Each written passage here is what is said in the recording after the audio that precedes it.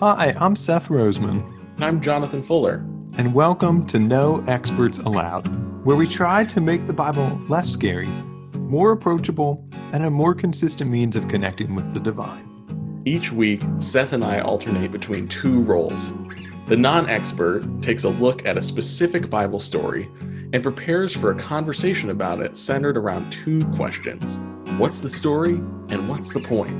Meanwhile, the storyteller joins in the conversation, reacting to the story as they hear it, because the so-called experts aren't the only ones who can make meaning and sense of the Bible as we read it together. So if you're new to or exploring Christian faith, If you've been to seminary like us, if you want to know more about the Bible but don't want to hear another sermon, or if you're anywhere in between, this podcast is for you. join us and let's tell a good story today. Seth, what'd it do? What does that even mean? I just want to know how you're doing, man, okay? It's a lovely morning, early morning for this podcast episode, and I just want to know how you're doing. I'm just waking up. I wake up slowly. I know. Well, I hope you're awake enough for a very important question. What would you do in this particular situation? Would you want to own an abandoned mall or own a vacant lot?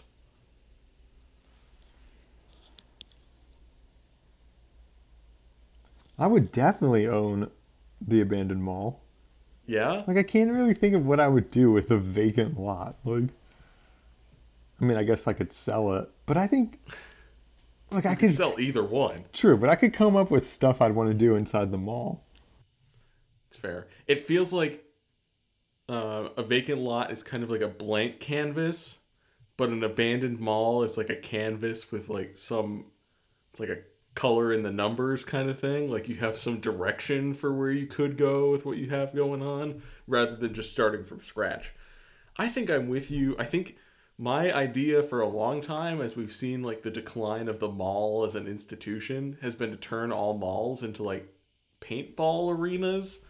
Because I think that would be so fun. Like you've multiple levels, you've got a bunch of rooms that you could go into and deck out in certain ways. I think that would be super fun.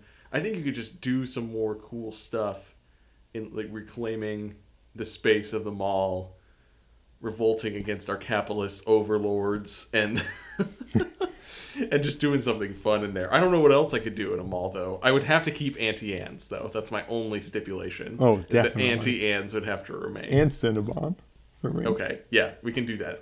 The food court stays. We need Auntie Anne's, Cinnabon, cheap, questionable, but still delicious Chinese food, and a Sbarro for some pizza. I always wonder, this is serious, why colleges don't buy old malls and convert them into campuses. Like, there's so much room. It's all inside. They have what's effectively a dining hall. You could make a store into some dorms. And I feel like it'd be relatively cheap. I mean, to buy You have this a lot of abandoned parking. mall. They have a ton Parking of wouldn't be parking. a problem. Yeah. You never have to go outside, like if it's pouring or snowing, and walk to your class. You could do it inside. There's plenty of space for Santa at Christmas time. And there's still Auntie Anne's. You're Yeah, right. exactly. I think that's a great idea. I think that's what we should do with our abandoned mall, is try to sell it to a college and reimagine the entire higher ed experience. Deal. I like it. Deal. Okay. This is a great thought. And again, another $1 million idea. But I think we've got some scripture to talk about. So will you go ahead and read our passage? Sure. This is Ezekiel chapter 36, starting with the 33rd verse. This is what the sovereign Lord says. On the day I cleanse you from all your sins, I will resettle your towns, and the ruins will be built. The desolate land will be cultivated, instead of lying desolate in the sight of all who pass through it. They will say, this land that was laid waste has become like the Garden of Eden. The cities that were lying in ruins, desolate and destroyed, are now fortified and inhabited. Then the nations around you that remain will know that I, the Lord, have rebuilt what was destroyed, and have replanted what was desolate. I, the Lord, have spoken, and I will do it. This is what the sovereign Lord says. Once again, I will yield to Israel's plea and do this for them. I will make their people as numerous as sheep, as numerous as the flocks, for offerings at Jerusalem during the appointed festivals. So will the ruined cities be filled with flocks of people. Then they will know that I am the Lord. Jonathan, why did you choose the NIV this week? Okay, so I know we've talked about the NIV before. We've talked about how it's a pretty accessible and widely used translation, and it's kind of middle of the road between translations that focus on a real strict word-for-word translations and others that focus on more so idea or thought-for-thought translations. The main reason I chose this passage, though, was strictly personal, and want to take you back to an image of 9th grade Jonathan, who had his life application NIV study Bible and was real gung-ho about doing a personal study of the book of Ezekiel as a 14-year-old. Needless to say, it took me 9 months doing it on and off, not faithfully, in any stretch. I remember approximately 3 things from the book of Ezekiel from that study. One of them was that Ezekiel gets into an argument with God about eating bread that's been cooked over human feces. 2 is just earlier in chapter 36. It's a beautiful verse about God taking the heart of stone and replacing it with a heart of flesh. And then one of my favorite passages in all of Scripture, which is the following chapter from what we read, Ezekiel 37, the Valley of Dry Bones. Ezekiel is 48 chapters long, and I can remember approximately like a dozen verses from it.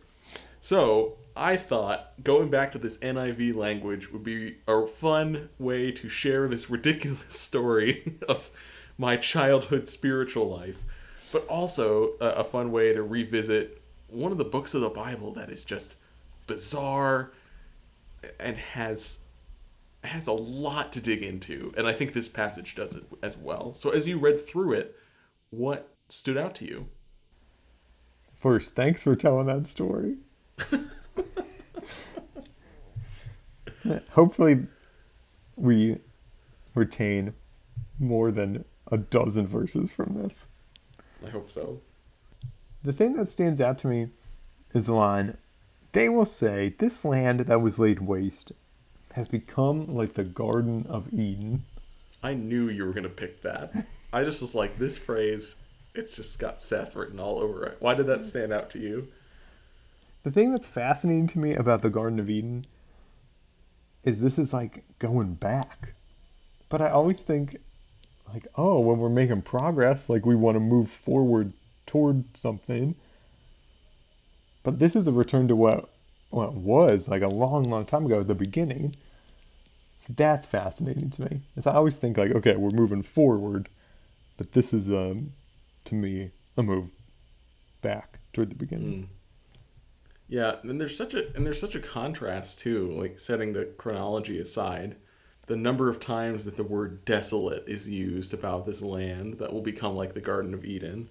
This contrast between the land that has just been ravaged by use, ravaged by the environment, natural disaster, becomes this lush, idyllic paradise in some sense. I think that's the sense of the story that we get from Scripture. And, it's not always so explicit, but we talk about it often on the podcast.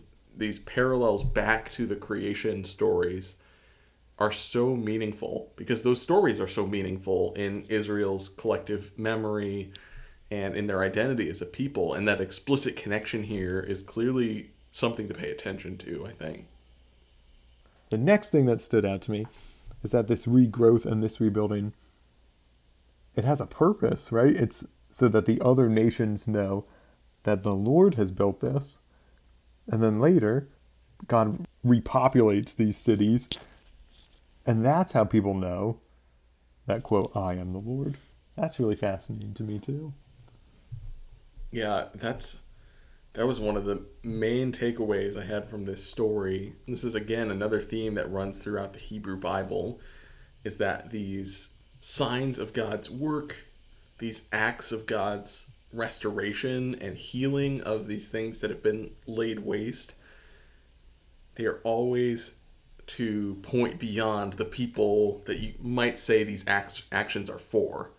They are so the world can know, so the other nations can know, so that all may know that God is God. That's the theme from the book of Exodus as you think about the 10 plagues, which I think we're actually going to talk about in a couple episodes, which is exciting.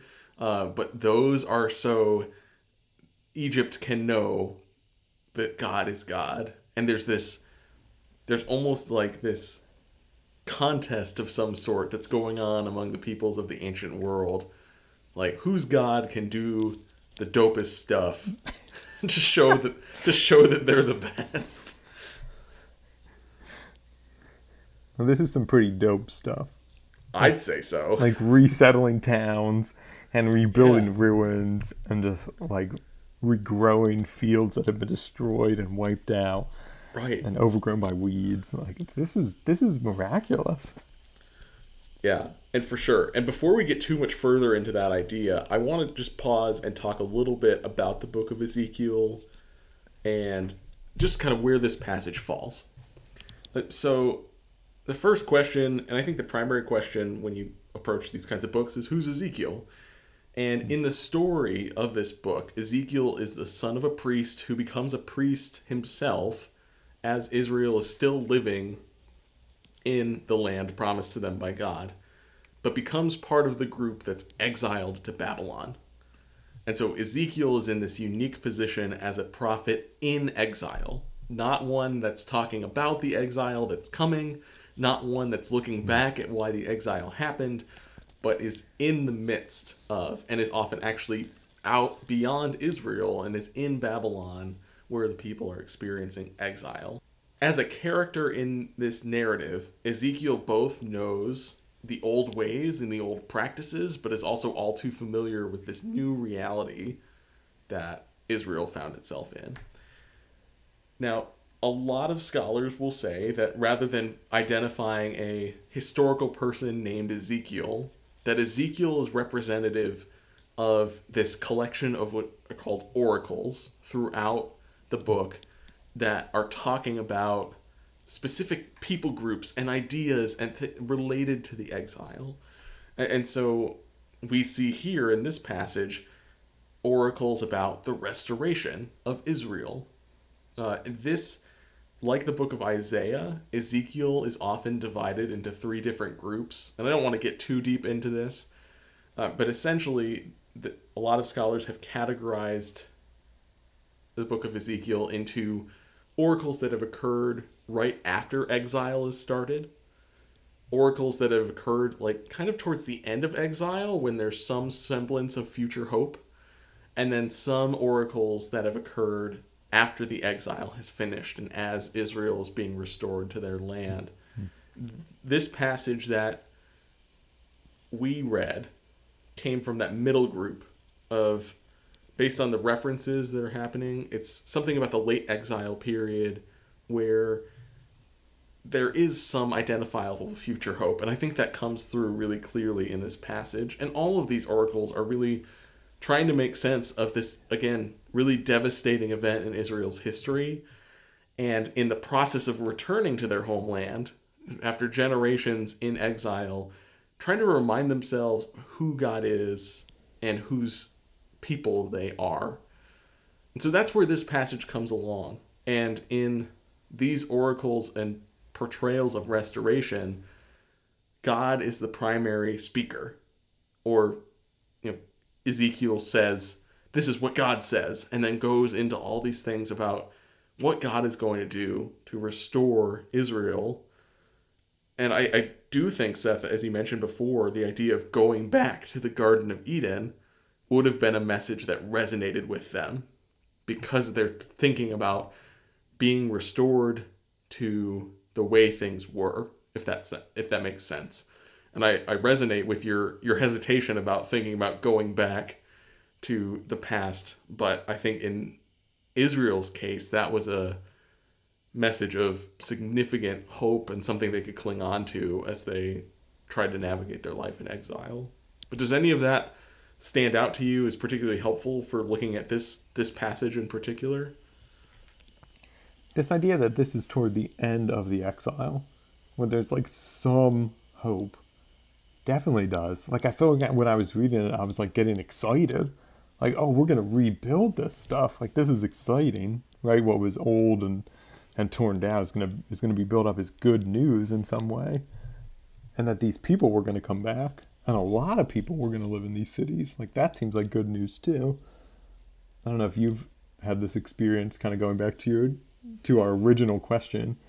It's like, if you go to a mall that's desolate and like eerily empty, like it's kind of creepy. I don't know. Mm-hmm. Like, this is like the opposite. Like, there's like something about a city that's like vibrant and lively that's comforting. Yeah, and it definitely connection to that first question as well. But there is something both creepy about experiencing those spaces that are empty and vacant that once had a lot of a life. Then there's also something to me that's incredibly beautiful about those spaces being reclaimed and repurposed and revitalized in a way that either reflects the way they used to be or reimagines how they can be a space where people gather and people connect. I think that idea of restoration and reclaiming these spaces that are really desolate is actually a key point, not only in this narrative, but it's also a key point in, as I was talking about, like Israel's re-identification with who God is.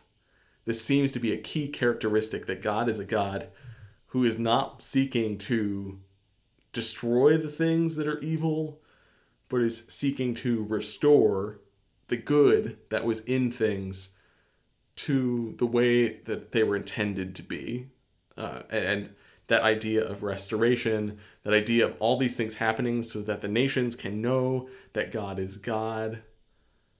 That verse in this passage, I, the Lord, have spoken and I will do it as well. This idea of God's faithfulness and persistence, that God is who God says God is, and showing that Israel's actual restoration is not just a beneficial thing for them, but it's central to God's character.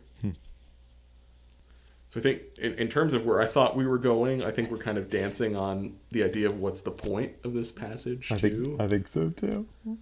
And I think for me, as I think back to 9th grade Jonathan that was reading Ezekiel, I carried an assumption that I know a lot of Christians carry, was that there's so much wrong and evil and broken with the world that God is seeking to destroy it in some way.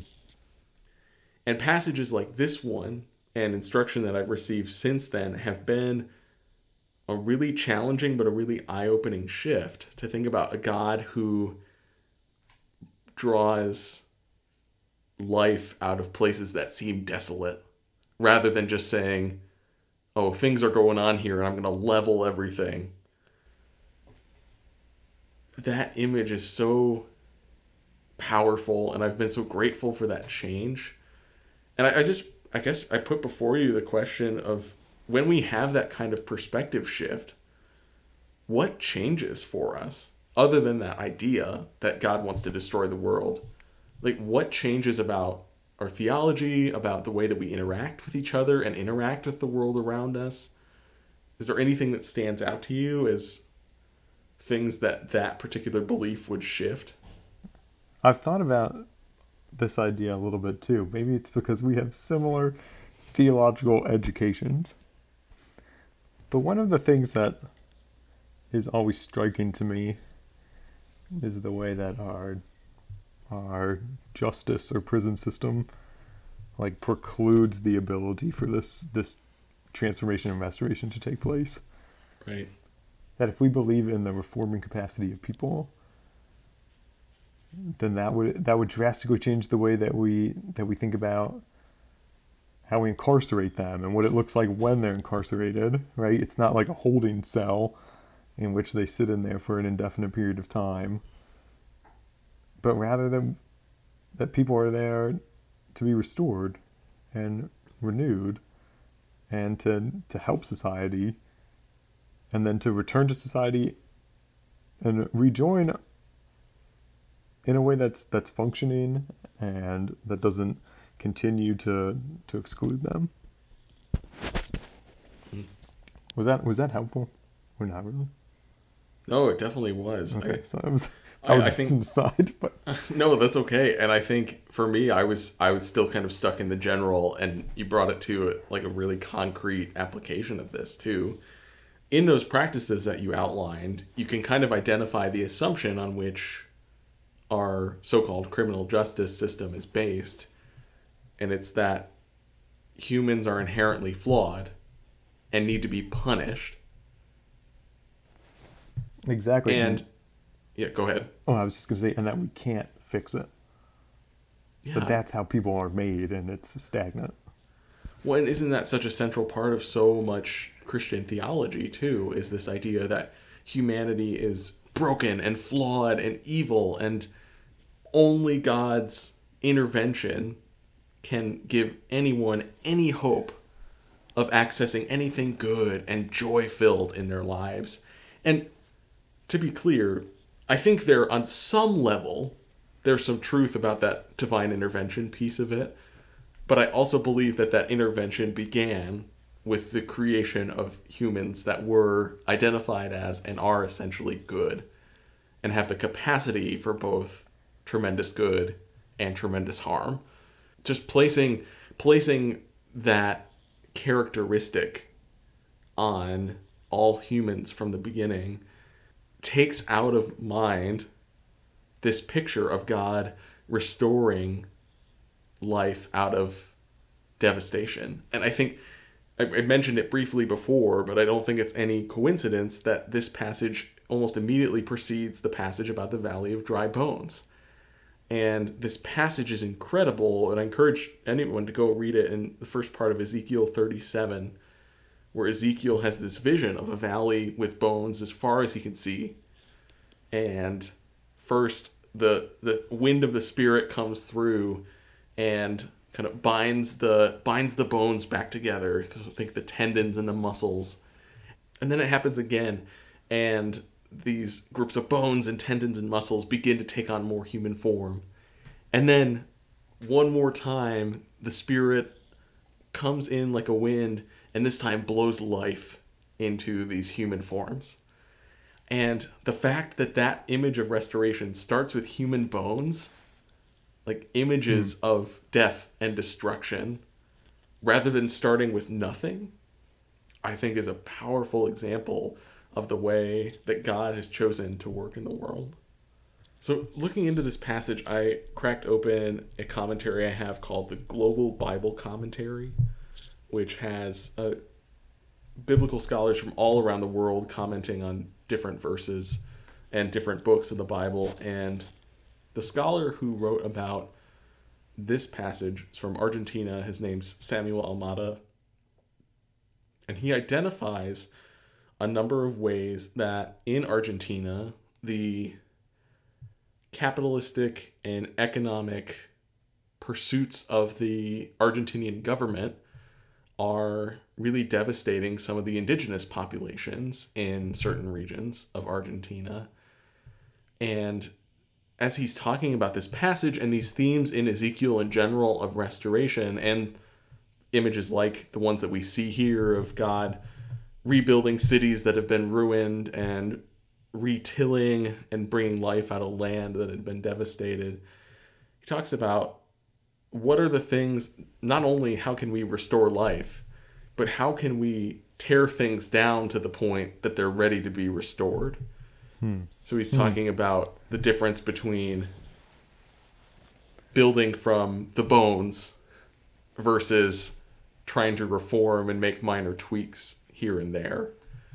and thinking that the way of the reign and realm of God is not to adjust the systems of power in minor ways so they look a little bit more like Jesus, but is to tear down and break down and really exist and thrive among the people who are on the margins and who are being cast aside by these systems of power. So I guess the question becomes, like, what are some examples of ways that we can kind of join God's work to pave the way for this kind of restoration? This is a huge question. I know. Well, you mentioned the criminal justice system before. Is there anything about that you think stands out as like ways we can kind of work against what is currently existing so that something more in line with this image of restoration can take its place? The way I think of our criminal justice system largely is I think I used this word before, it's like a holding tank. It's there to kill time. And I just wonder if a better way to think about it isn't that it's a time of transformation. Like it's almost like, if I can use this, it's like a Lent. Like in which like people give something up, but that relinquishing is supposed to be in some way transformative. I'm not sure our justice system has the angle of really being transformative. Like it's so focused on the giving up, right? Yeah, I'm really not sure that it is either. And I think part of that is evident by both the systems that feed into our prison systems and the experience of folks who are recently incarcerated as they attempt to reintegrate into society. You know, things from the school to prison pipeline to issues of recidivism, or kind of this cycle of being in and out of prison, kind of this revolving door idea, because of the ways that being imprisoned and being charged with crimes that place you there so disadvantage you in life afterwards. And so it's this polarized narrative of, oh, you need to do your time for whatever crime you've been convicted of. But also, even when you've done that time, you're still paying for it in the long run too. And so there's all sorts of questions that we can ask just about this particular topic. You know, what are the ways that people end up in prison that are not fair and not just? Where are the kind of the inequities in enforcing the law? How are our prisons operating? And then what does reintegration look like post-incarceration in a way that highlights and actually emphasizes and works towards the idea of restoration of a full sense of humanity, rather than just, as you've talked about, the taking away of certain rights and privileges in order to make someone think about what they've done or something like that. One of the fascinating things about our prison system is where we build centers for incarceration. Like we often build them, at least the federal ones, like in the country, and they're far away from everything else. So right. Even if you have family who wants to come visit you, it's extremely difficult for them to get there. The visiting hours are often so short. And I just think when we think about ways in which people are transformed, one of the ways that they're transformed is by being around other people, and particularly other people that care about them and that they care about. And we've made that intentionally really difficult. Like we've moved it away. So at some level, I'm not sure this is thinking big enough, but I think one of many things we can do is to have centers that are rehabilitating that are often near where people lived before. And I wonder if that's one way we can prevent this recidivism that you were talking about. Yeah. And this was probably worth mentioning earlier too, but I think our musings about the prison system are, we are privileged to be from, to never have directly experienced these systems ourselves, and at least in my experience, like not have this system directly affect my family in any significant ways. I don't know if that's the same for you, but like acknowledging our privilege in this situation, I think looks like recognizing the lack of personal impact that this devastating system has had on us, when it is a system that is marked on devastating impact on not only the folks who are incarcerated, but their families and friends and loved ones who have to experience the prison system from the outside, so to speak. Mm-hmm. So I'm thinking about an image of restoration and have an interesting story related to the prison system. So in 2001 in Lorton, Virginia, the last prisoner in the federal prison that's there, and this is maybe about an hour outside of Washington, D.C. in Northern Virginia, the last federal prisoner finished their sentence there. And the prison is now an arts center. It's called the Workhouse Art Center in Lorton, Virginia. And I don't want to claim this as a true instance of restoration that's directly related to a prison. Like, it is an amazing transformation in how the space is used.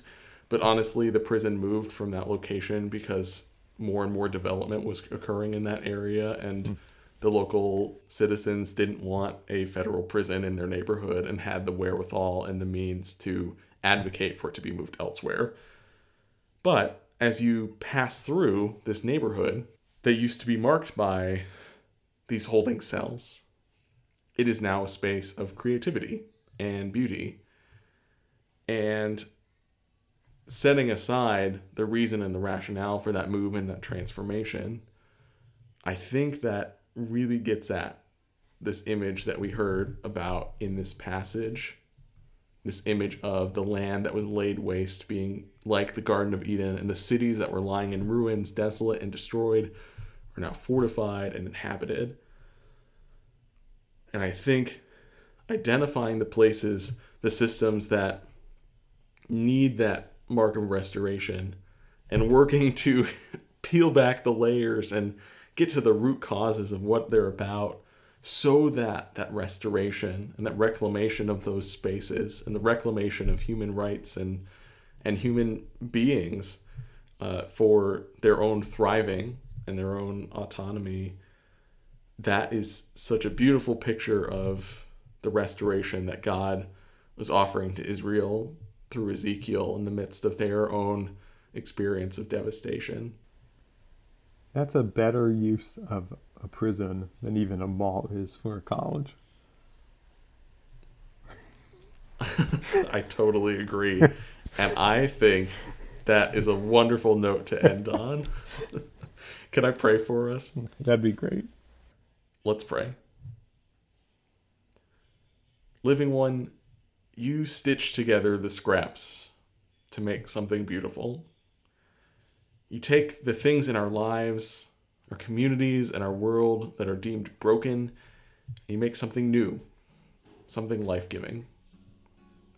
Free us to give you our broken pieces and open our eyes to recognize the beauty all around us. Mindful of the many names by which your children cry out to you from all over the world, I pray in the name of the one who makes beauty from ashes, Jesus Christ. Amen. Amen. To our listeners, thanks for joining us. Be sure to subscribe and tune in for our next episode, which will feature our very first special guests. Seth, what story will we tell next week? Next week, we're talking about Jeremiah 15, verses 10 to 14. But until then, leave us a review, find us on Twitter and Instagram to continue the conversation. Thanks for walking us through that story, Jonathan. Thanks for helping me tell it.